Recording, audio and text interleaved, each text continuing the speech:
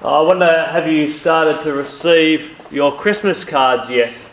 Hands up if you received a Christmas card. Early. Hands up if you've started to send your Christmas cards out. Mick Cutler. Impressive. Well, there are many different messages that you might receive on a Christmas card.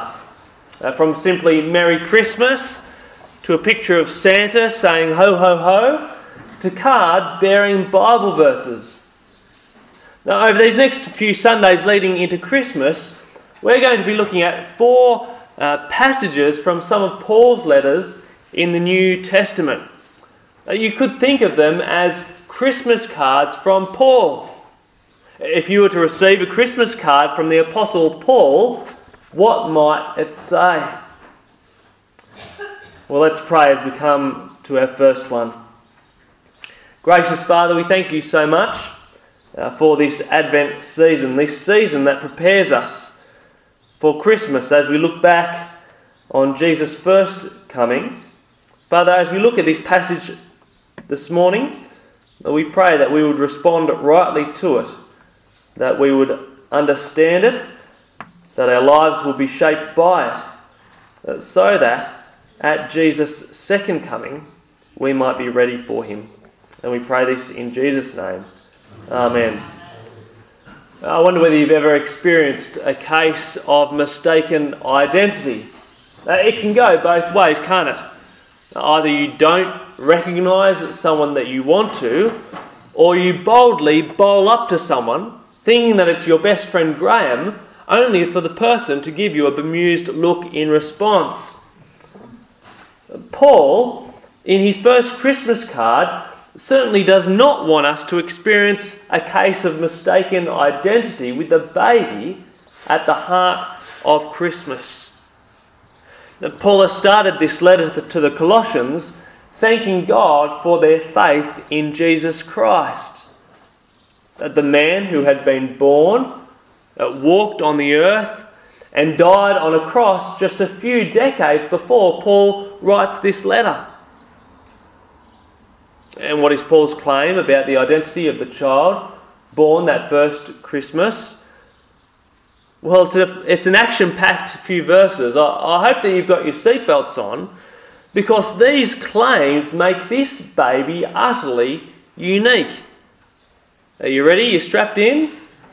Verse 15. The Son is the image of the invisible God, the firstborn over all creation. Paul makes the bold claim that all our guessing about who God is stops in Jesus. Who is God? What is he like? Here he is, God in the flesh. The Son, Jesus, is the image of the invisible God. Verse 19. Paul writes, God was pleased to have all his fullness dwell in him. God was pleased to have all his fullness dwell in Jesus. Not just part of himself, not just a little bit, but all his fullness dwelling in the baby come at Christmas. And so, is God concerned for this world? Does he care? Absolutely. Why? Because he came. He entered this world. Is God some faraway being? Some vague deity? Some big impersonal force in the sky? Absolutely not. Why? Because he came among us as a human being. This is the big claim of Christmas. God showed up. Imagine if that happened. Many people say, I'll believe in God when he shows himself. Well, he did. He did. Not just not in the way that we might expect. It wasn't a grand entry. He didn't look much like what we might have imagined God to look like. But he sure showed himself in a helpless, crying baby in a cattle trough in Bethlehem. Notice what else Paul says of Jesus. Verse 15. Paul describes the Son, Jesus, as the firstborn over all creation. This term, firstborn, in the Bible is a description of status, of standing, or of rank. The firstborn was the one who inherited everything. Paul's not saying that the Son is a created being. No, he's saying that just as mankind was the culmination of God's creation in the garden, commanded to rule over it, so is God's Son the firstborn, the one having dominion, rule over all. And so Jesus is the image of God. He's the firstborn. He's also creator and sustainer, the boss of this world. Notice verse 16. In him all things were created. Things in heaven and on earth, visible and invisible, whether thrones or powers or rulers or authorities, all things have been created through him and for him. This is a massive claim about this man Jesus. Paul is saying this so that we can answer these questions. How did the whole creation get here? Paul's answer: Jesus. How does this world stay perfectly tuned to support human life? Jesus. How does your body form in your mother's womb? How do you grow and have a brain to be able to live this life and keep on going? Jesus. And for what purpose? To what end? For him. For Jesus. Paul couldn't be any clearer about the identity of the baby. And Paul's point is this: that because of who Jesus is, verse 18, he has supremacy over everyone and everything. And so do you see how any other view of Jesus is completely inadequate? Our Muslim friends believe they hold Jesus in high honour, believing him to be a prophet, a messenger from God. But do you see here from Paul's Christmas card from Colossians 1 how deficient that is? Many Aussies like Jesus, believing him to be a good teacher. But again, do you see here from Paul's Christmas card how utterly inadequate that is? No. The baby lying in a manger, the child clinging to his mother's breast, dependent on her for nourishment, growing into a small boy, learning to walk and stumbling over his first words. Why, it's God himself with skin on. And Paul, in his first Christmas card, wants to make sure we're in no doubt about that. Paul's claim about the Christmas child is such that if you have Jesus, you have everything you need for true life. You have the very source of life. If you don't have Jesus, if you don't know him, whatever else you have, you really have nothing. You're spiritually bankrupt. Because here in Jesus is the one who made you, the one who knows you inside and out, the one who gives you the breath that you breathe. He's the one who makes the sun shine by day and the moon by night. The one who controls the flash of lightning and the clap of thunder. Here he is. He's turned up. And he knows you better than you know yourself. Why? Because not only did he make you, but he became just like you, entered the world like you and I do, stumbled over his first words, learnt to put one foot in front of the other. Jesus' birth tells us very clearly that God is not a distant Father Christmas in the sky. He's real. But why has he come? Why has he come? I don't know about you, but I think I'd be a little fearful if suddenly God showed up. I'd be especially fearful if I had been living as if he didn't exist, or if I hadn't been giving him his rightful place in my life. And so, what do we expect God to do when he shows up? Bring out the stick? Judge us? Verse 19. God was pleased to have all his fullness dwell in him, and through him to reconcile to himself all things, whether things on earth or things in heaven, by making peace through his blood shed on the cross.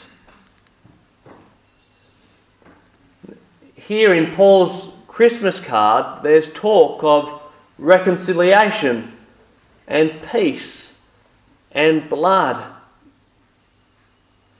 Why, Paul? Why? I thought Christmas was meant to give me a warm, cuddly feeling. Christmas trees, bonbons, roast turkey, prawns and backyard cricket. Why do you have to wreck it by speaking like this?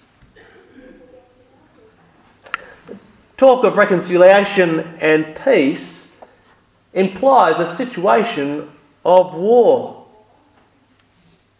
And Paul goes on to describe our situation before our Creator without Jesus. Notice what he says in verse 21. Once you were alienated from God and were enemies in your minds because of your evil behaviour. The Bible tells us that there is conflict, hostility between God and humanity. We're not naturally in relationship with the one who made us and who rightly deserves our devotion. Our passage could not be clearer. Alienated from God. Enemies of God. It's a terrible situation to be in, to be cut off, separated from the one who grants life. It's a situation that we can't do anything about. And so why did Jesus come? He came to do something about that situation. To reconcile warring parties. To bring peace. This peace is a big deal. It's probably the most common word to find on a Christmas card. But let us not get confused with some fuzzy notion of peace, man. I certainly find the peace the Bible talks about hard to understand, hard to get my head around, because I've never experienced war. But some of you have been far closer to war than I have. If you haven't, like me, then we could try to begin to imagine it. We could try to imagine what the ending of war might be like. The ceaseless sound of gunfire ends. The incessant sound of sirens ceases. Panicked screams halted. Peace, where once hostility reigned. Relations between warring parties. Jesus came on a mission. He came with a purpose: to make peace where there was war.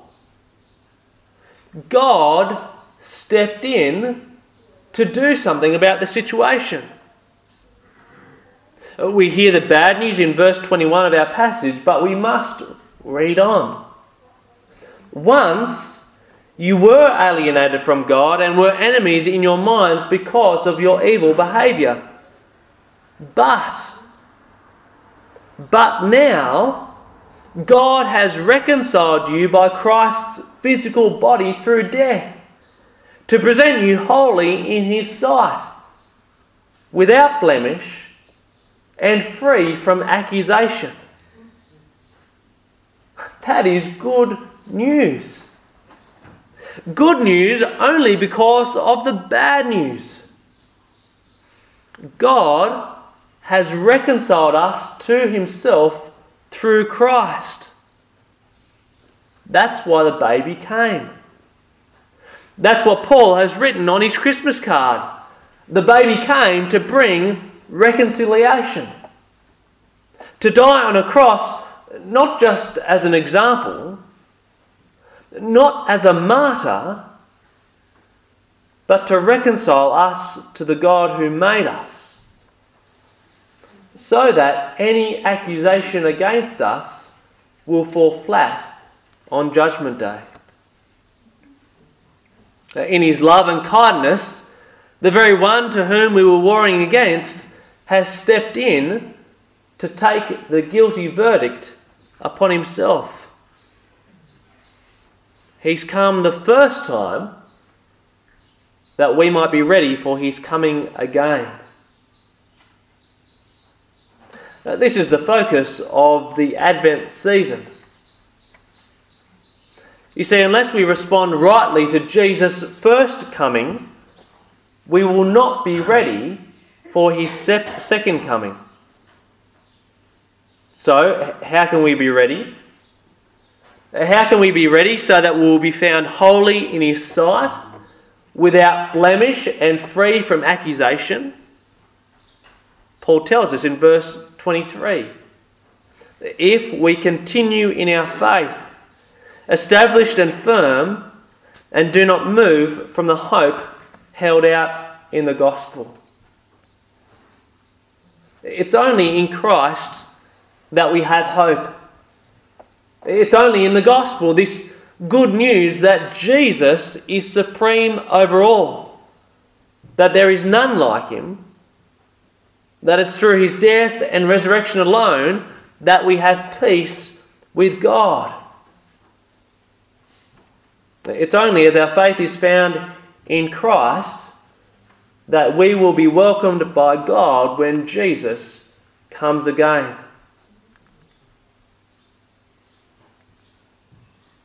This passage describes a situation of Jesus being the ruler over all things.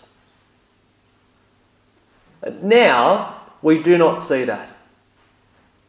All people don't recognise that. But there will come a day when all will recognise that. One day Jesus will be the head of all things. One day Jesus will return in majesty to judge the living and the dead.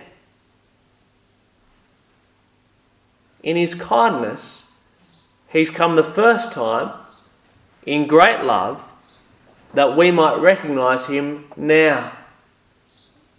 His first coming was the catalyst for God setting things right. By Jesus' death, the rebellion has been put down. The hostilities have been brought to an end. Peace has been made. The disharmony in the universe the discord in the whole creation has been mended by God's actions in Christ. And you and I, and men and women and boys and girls in every tribe and nation can be a part of God's perfect new world as this gospel is proclaimed and as we respond in repentance and faith in Jesus.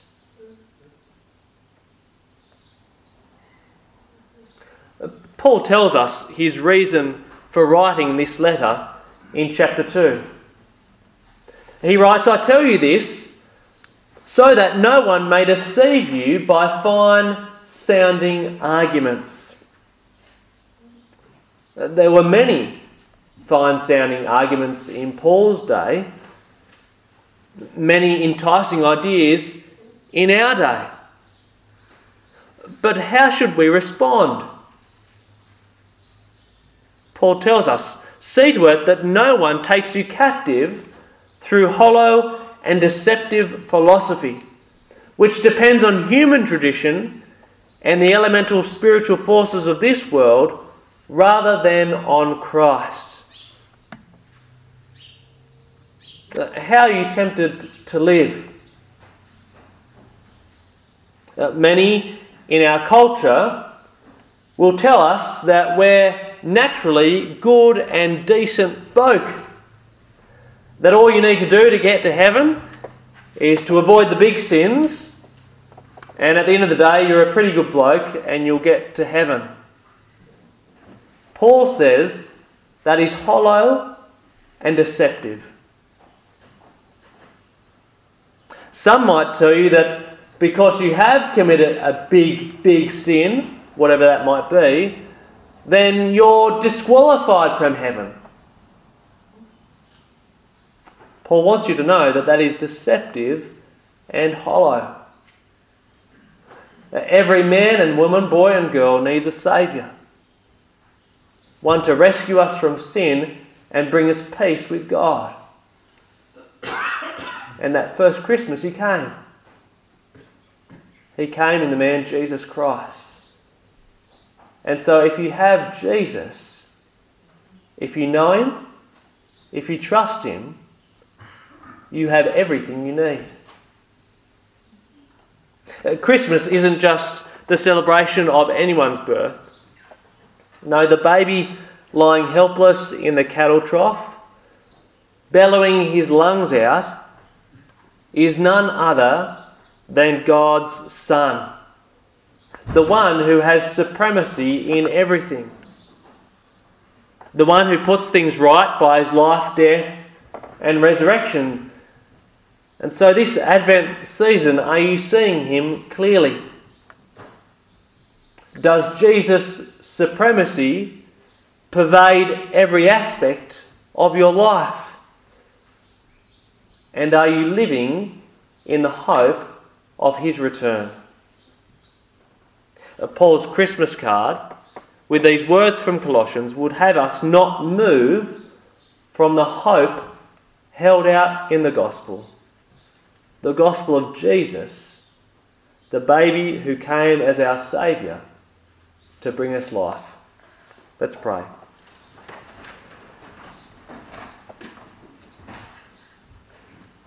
Our gracious Father, we thank you so much that when we were still far off, that when we were still your enemies, warring against you, you stepped in the person of your Son, to put things right. Father, we thank you so much that in the Lord Jesus is your King, your great King who reigns over all. Father, we pray that we might recognise his rule and reign now, that we would flee to him and find in him a very gracious Saviour. And we pray too for our world, that many, many, many more people would recognise Jesus now, that they might be ready for his return. And we pray this in Jesus' name. Amen.